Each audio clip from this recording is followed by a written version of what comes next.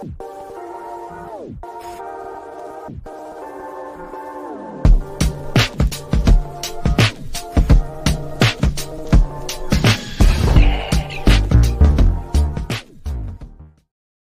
Chicago Fire fans, this is Nick with the Feed the Fire podcast, and this is the first episode of Feed the Fire where we get to talk about a Chicago Fire victory. The boys come back from Miami with 3 points, and the sun just seemed to be shining a little bit brighter in the second city today, Monday the 27th. I want to thank everyone for tuning in to listening us, whether you are listening on Spotify, wherever else you get your podcasts, or tuning in on YouTube. Thank you. Make sure you like, subscribe, rate, and review, and always follow along on social media at Glasshouse Soccer, or reach out to us via email, glasshousesoccer@gmail.com. Thank you for the support, and now we are going to break down the Fire's victory in Miami, hit a little bit of the Fire news, a little news from Chicago Fire 2, and then check on a couple things that happened around the league this past weekend. As a final reminder, we are brought to you by Skira Icelandic Spring Water, available at your local 7-Eleven, and we thank them for sponsoring our show and supporting us in having this great Chicago Fire conversation.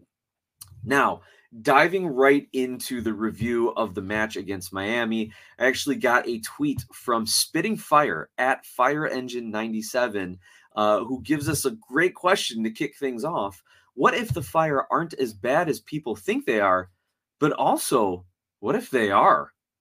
Of course, I'm putting my own inflection on that, but coming off of the Chicago Fire's 3-2 victory over Inter Miami, their first win of the season, after a draw to Cincinnati, a come from ahead draw, I guess, and then a loss to Philly and a draw to NYC to open up their season, the Fire are kind of in this weird mediocre area that, are they good or are they bad? I think that's what Spitting Fire is getting at. So let's take a look at this game, some overarching issues that have continued throughout the season, and see if we can't answer his question at the end of the episode.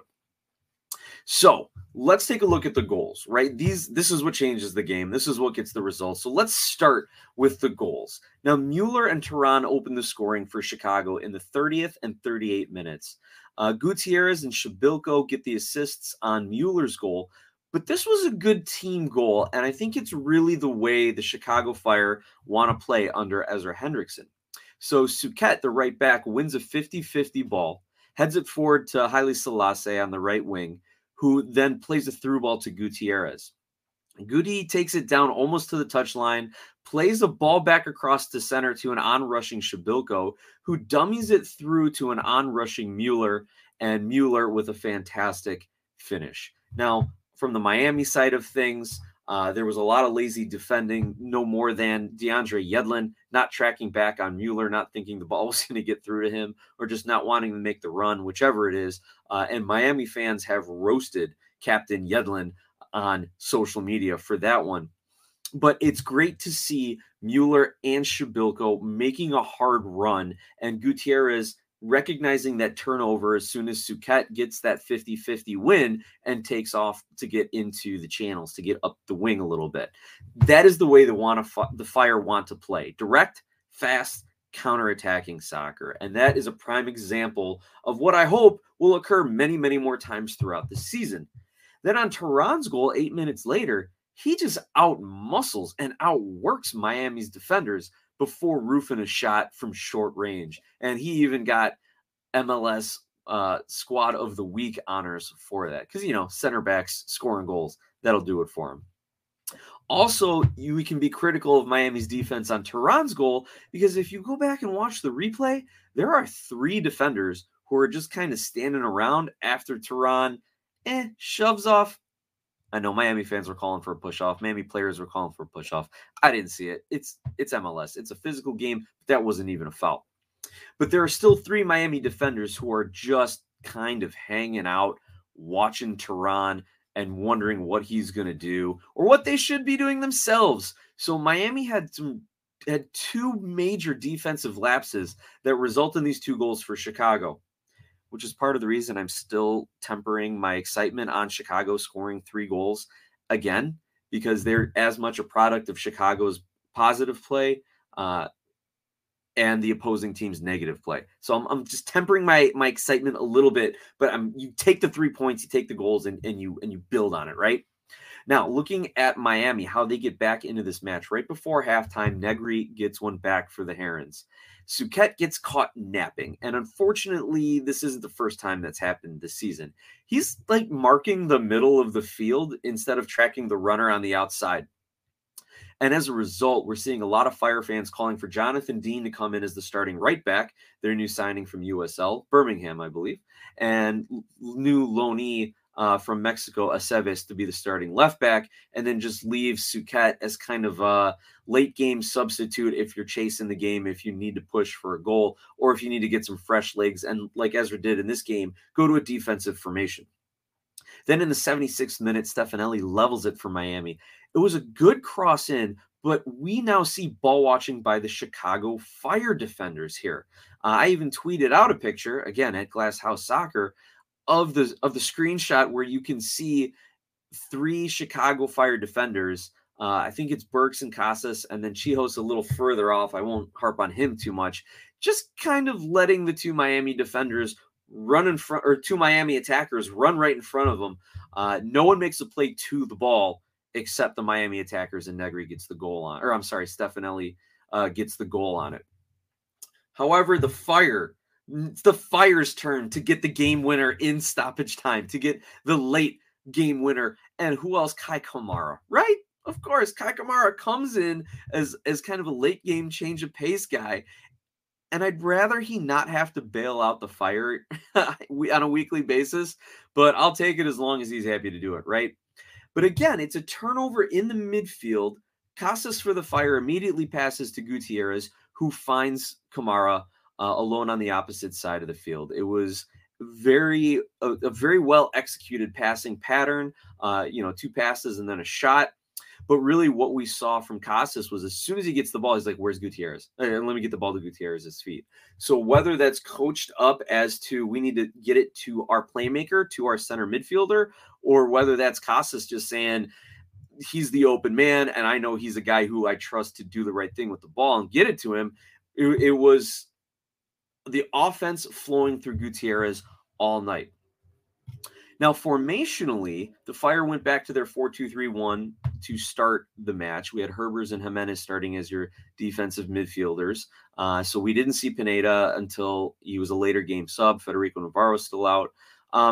But those guys get subbed out when the Fire go to the more defensive 5-4-1 formation to try and preserve the point on the road.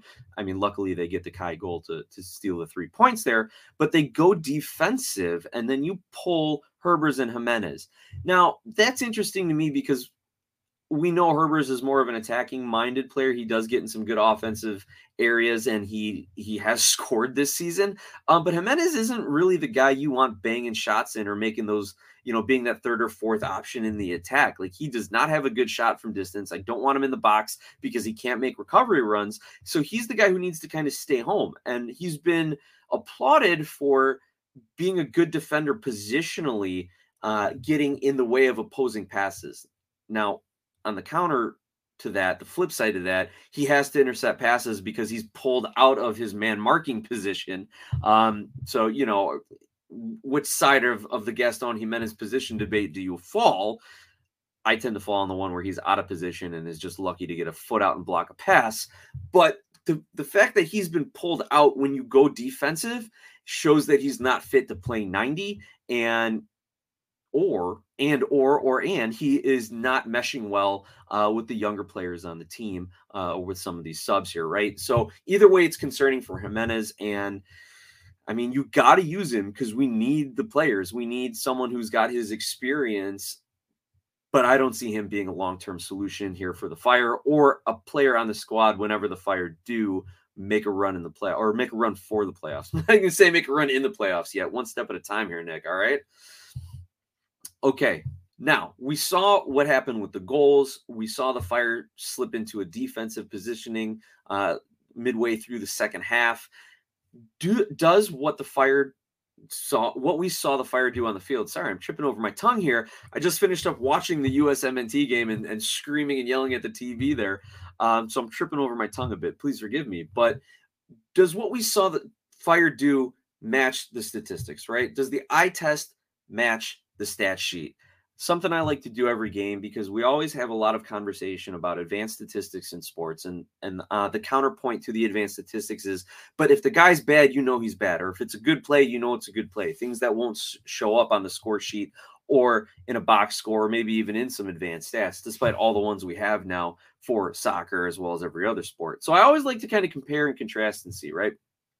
So this definitely matched the eye test. Chicago only had about 33% possession. We saw their goal scoring coming from counterattacking opportunities or set piece opportunities, not so much from great build-up play, despite the few passes leading up to it. This wasn't turn the ball over, play the ball back, get into your offensive shape, try up the left side, nothing, bring it back, recycle it around the right side, try a long ball, try a switch. No, none of that. This was quick counterattacking soccer. And I think the Fire want to play that way predominantly, but especially on the road.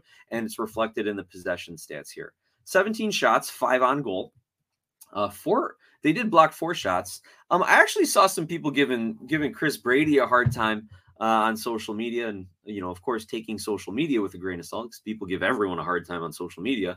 But I really can't fault Brady. Yes, there are 6 goals against him in the last 2 matches, but it's really hard to fault Brady when your defenders aren't getting in a good position to cut off a passing lane, or just completely missing their marks, like Suquet did in this one, or like Burks and Casas did, just ball watching.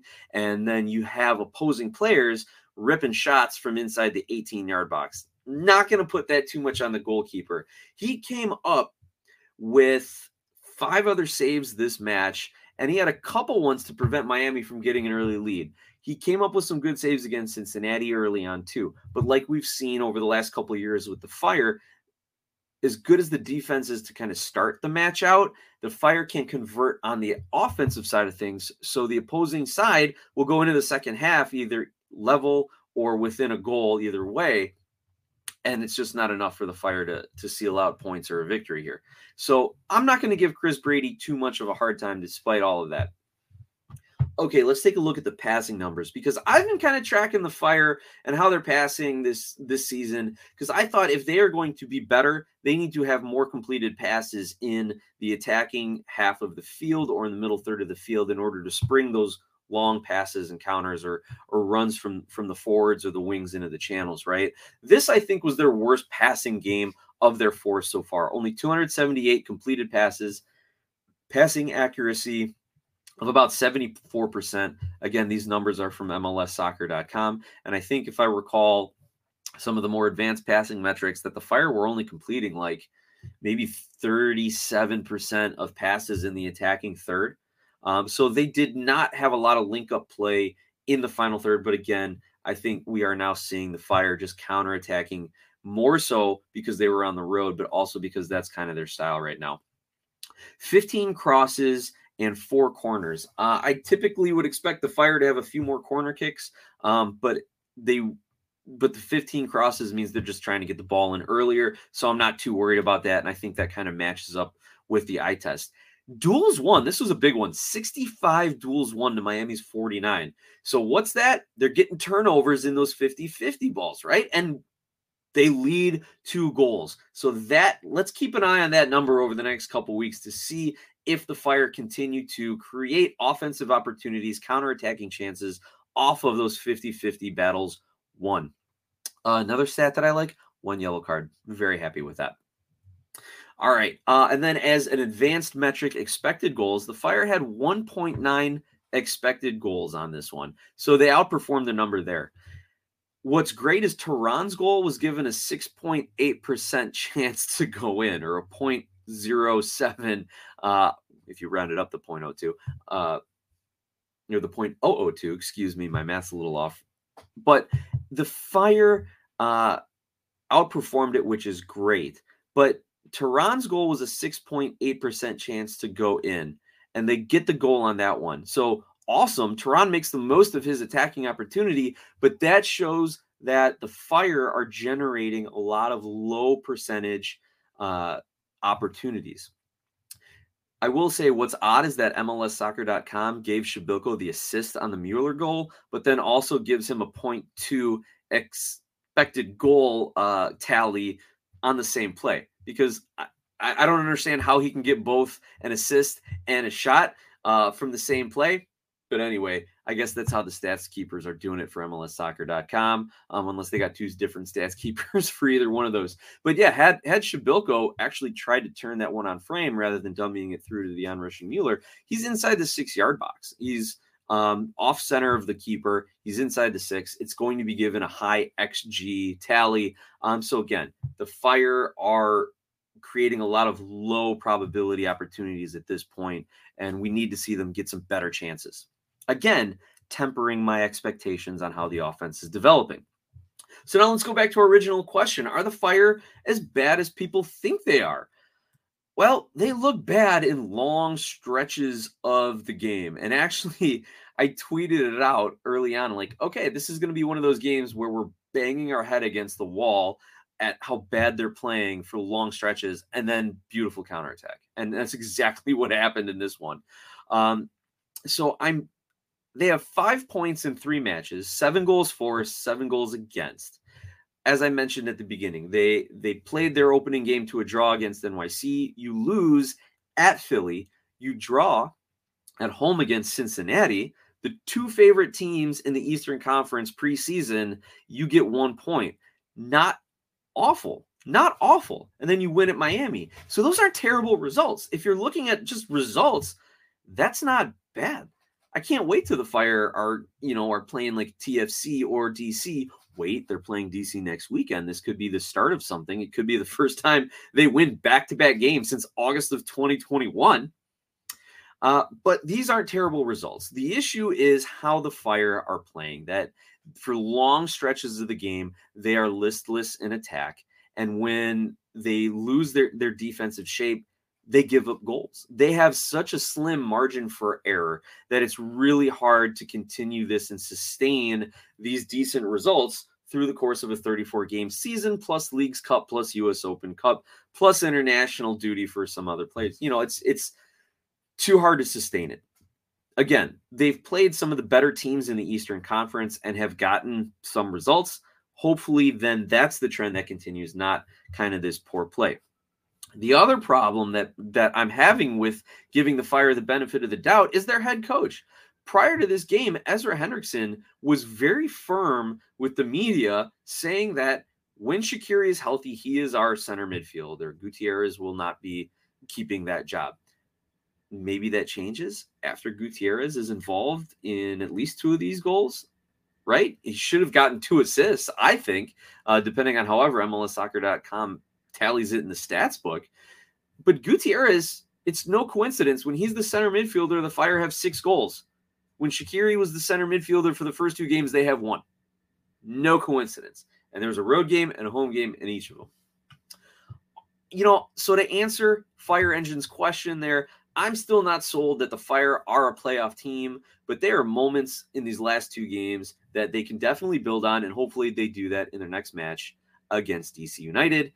April 1st, let's try to avoid all the bad April Fool's jokes. I'm probably going to make some myself, so I'll say it, but I'm going to probably do it again. Let's just avoid being the April Fools, and let's put a win streak together. Again, the Fire haven't won back-to-back games in almost 2 years.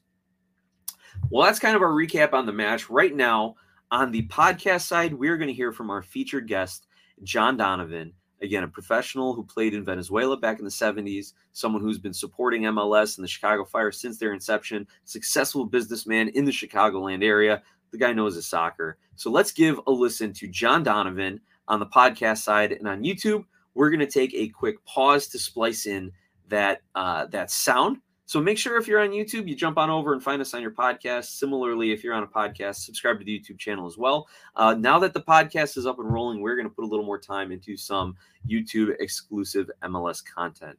So with that, let's take a listen from John Donovan. Nick, John Donovan here, talking about the Chicago Fire and the MLS. Nick, what a Saturday night. What a game. It was hot.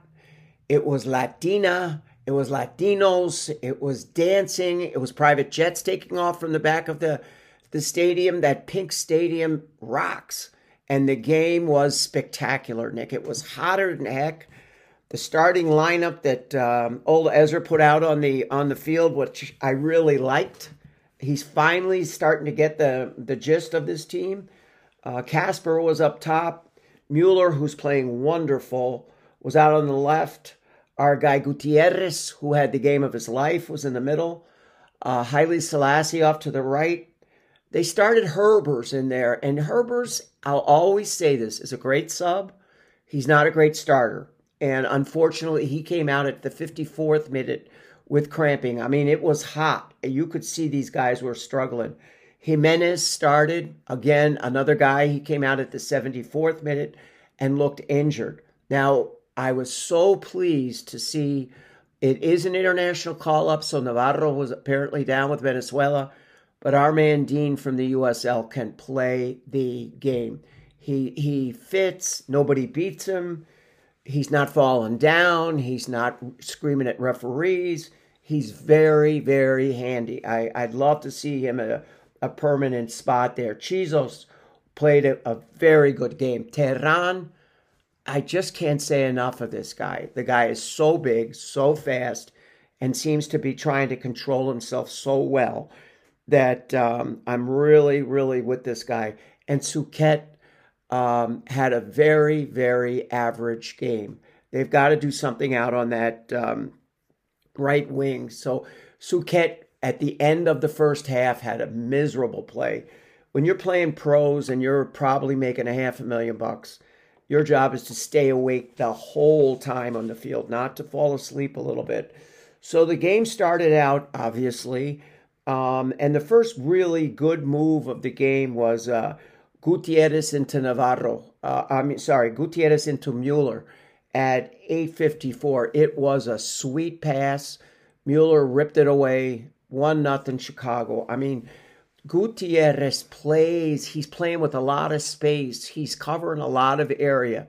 It had to be 90 degrees down there, and the kid played minute to minute, right to the very end. And at the end, he was significant.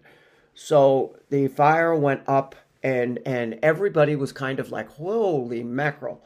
But game was going on, and it seemed like Miami was playing like the Fire. They were yelling at referees. They got a couple of cards. I really thought, what's happening out here? Especially for a Phil Neville team. He's normally pretty well under control. So the game was going on, and about 34 minutes into the game, Terran takes it was a corner kick, and he powered the ball into the net. It was absolutely beautiful. So we were up 2-0 I think we were going into the 47th minute of the game, and there was a corner kick, a cross that our buddy Suquet just fell asleep. Miami, a wing, just trapped the ball, cut around him, scored. So the game went in halftime at 2-1. I was shocked. I think the whole crowd was shocked. I know Suquet was shocked. You don't play part of the game, you play the whole game. So they come back out the second half, and at 54th minute, the Miami team goes and ties it up. So we're into a very, very tight game, and guys are falling down just with cramps. It's hot. I mean, I was watching Mueller run down towards the 80th minute, and he looked like he was running in mud. It was a very, very tough game. Ezra started putting guys in, which was very a good move. He put in Kai Kamara for Casper, and Kamara ended up big time at the very end. I mean, it was at the end of the game, Gutierrez had a breakaway, it seemed like the Miami midfield was breaking down a lot, and Neville was going crazy on the side. I don't know where Gutierrez got the steam. Kamara had only played about 15 minutes, and Gutierrez broke down, kicked the ball out to the left, and who's standing there? Kamara, and he scores with just seconds to go in the game. I think it was into the overtime. So it was an incredible game. I mean, the guys that played so well for Chicago was Gutierrez. He just hands down is the best center mid we've had in a long time. If he doesn't start in that position next game, we've got to really just raise the roof on Ezra. He had said something apparently in an interview about it's Shaq's position. That is not Shaq's position anymore. Selassie had kind of a slippery game. He didn't do a lot. So if Shaq wants to play, he should be out there on that wing. But he wouldn't have been a help on this game last night. It was just too hot. Gutierrez was outstanding. And then Tehran, I mean, I don't know how that guy stops. He's big, he's fast, he's dominant, he scored a goal. I mean, they have a great player in that guy. And then Dean, I really liked the way Dean played. It was such an improvement over the Navarro game. And who came in for Jimenez was Pineda. So we had 4 or 5 American players out there that really were significant people on this squad. I'm going to make a suggestion to our great GM Heinz. I think, we've got that open spot that he's out shopping around. We're supposed to bring in this Greek guy that isn't even in the country yet. He will be a great addition, I think, to the forward line, but I don't want to lose Gutierrez. I really don't want to lose Gutierrez. He is the guy for the future for the Fire. I would make him our designated player. That would be the move that would probably shake up the squad a bit, but the kid is dynamite, and we wouldn't lose him to lovely Europe. So great day, great game. I hope we have a lot more games like that. We'll definitely have fans if we get that, Nick.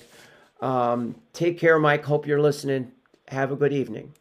John, thank you again for all your comments. We really appreciate not just your support of the show, your passion for the game and for the Fire, and we look forward to what you have for us next week. And again, John's segment is brought to us by Skira Icelandic Spring Water.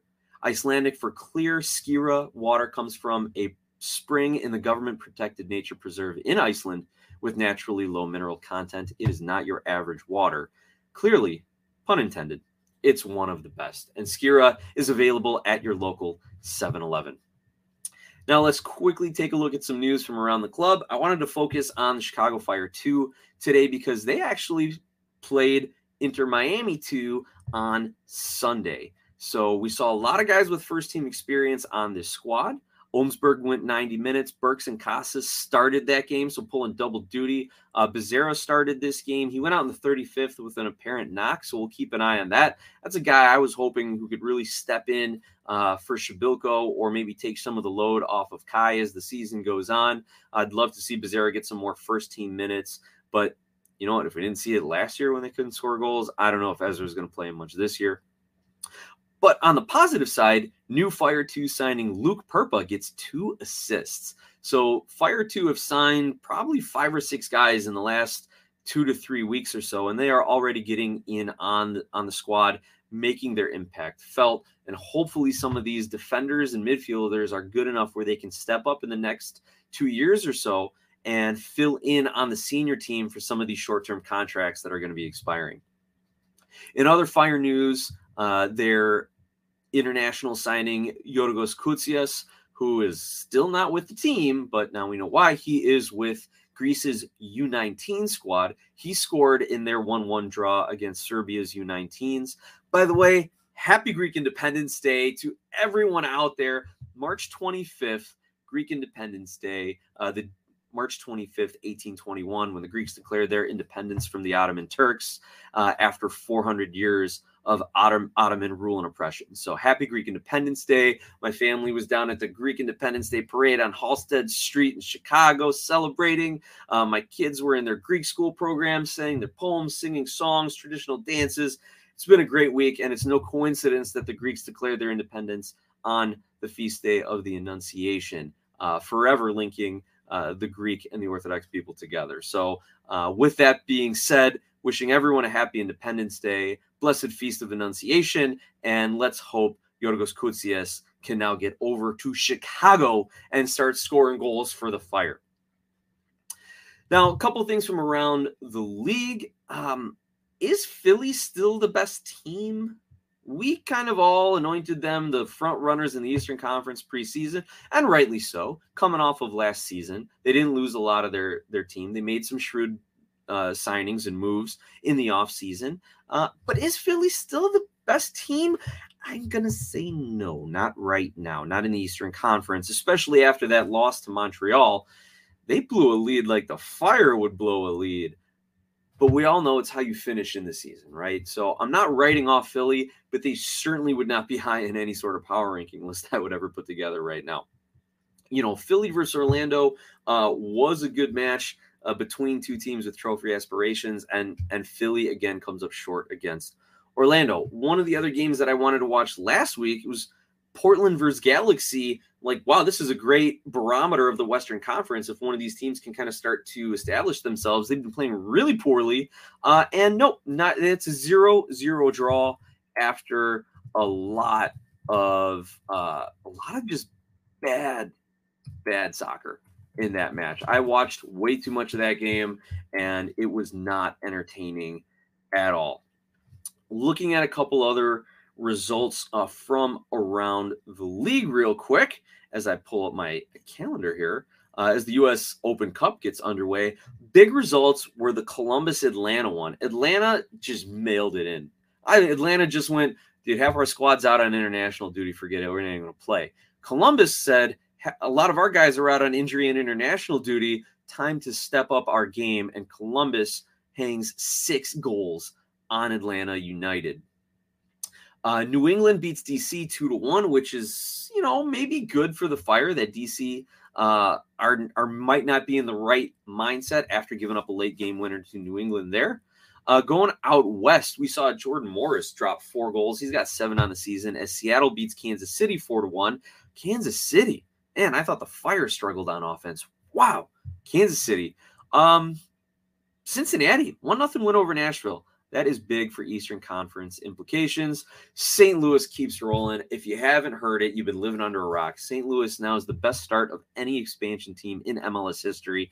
5 wins in 5 games, and I believe 11 goals during that stretch as well. Simply incredible. And then, of course, LAFC, Dennis Bouanga, coming back from Gabon and then going straight from the airport to the pitch and getting the game winner for LAFC, man. Performances like that are things that teams rally around, and LAFC is going to have this now for the rest of their season. There is no one in that locker room who's going to be able to want to take a day off or, kind of walk back on a player, whatever, because you have an example now of one of your top players who gets off an international flight. I think I saw a tweet out there that said it was 13 hours of total travel between layovers and flight time and travel to the stadium from the airport.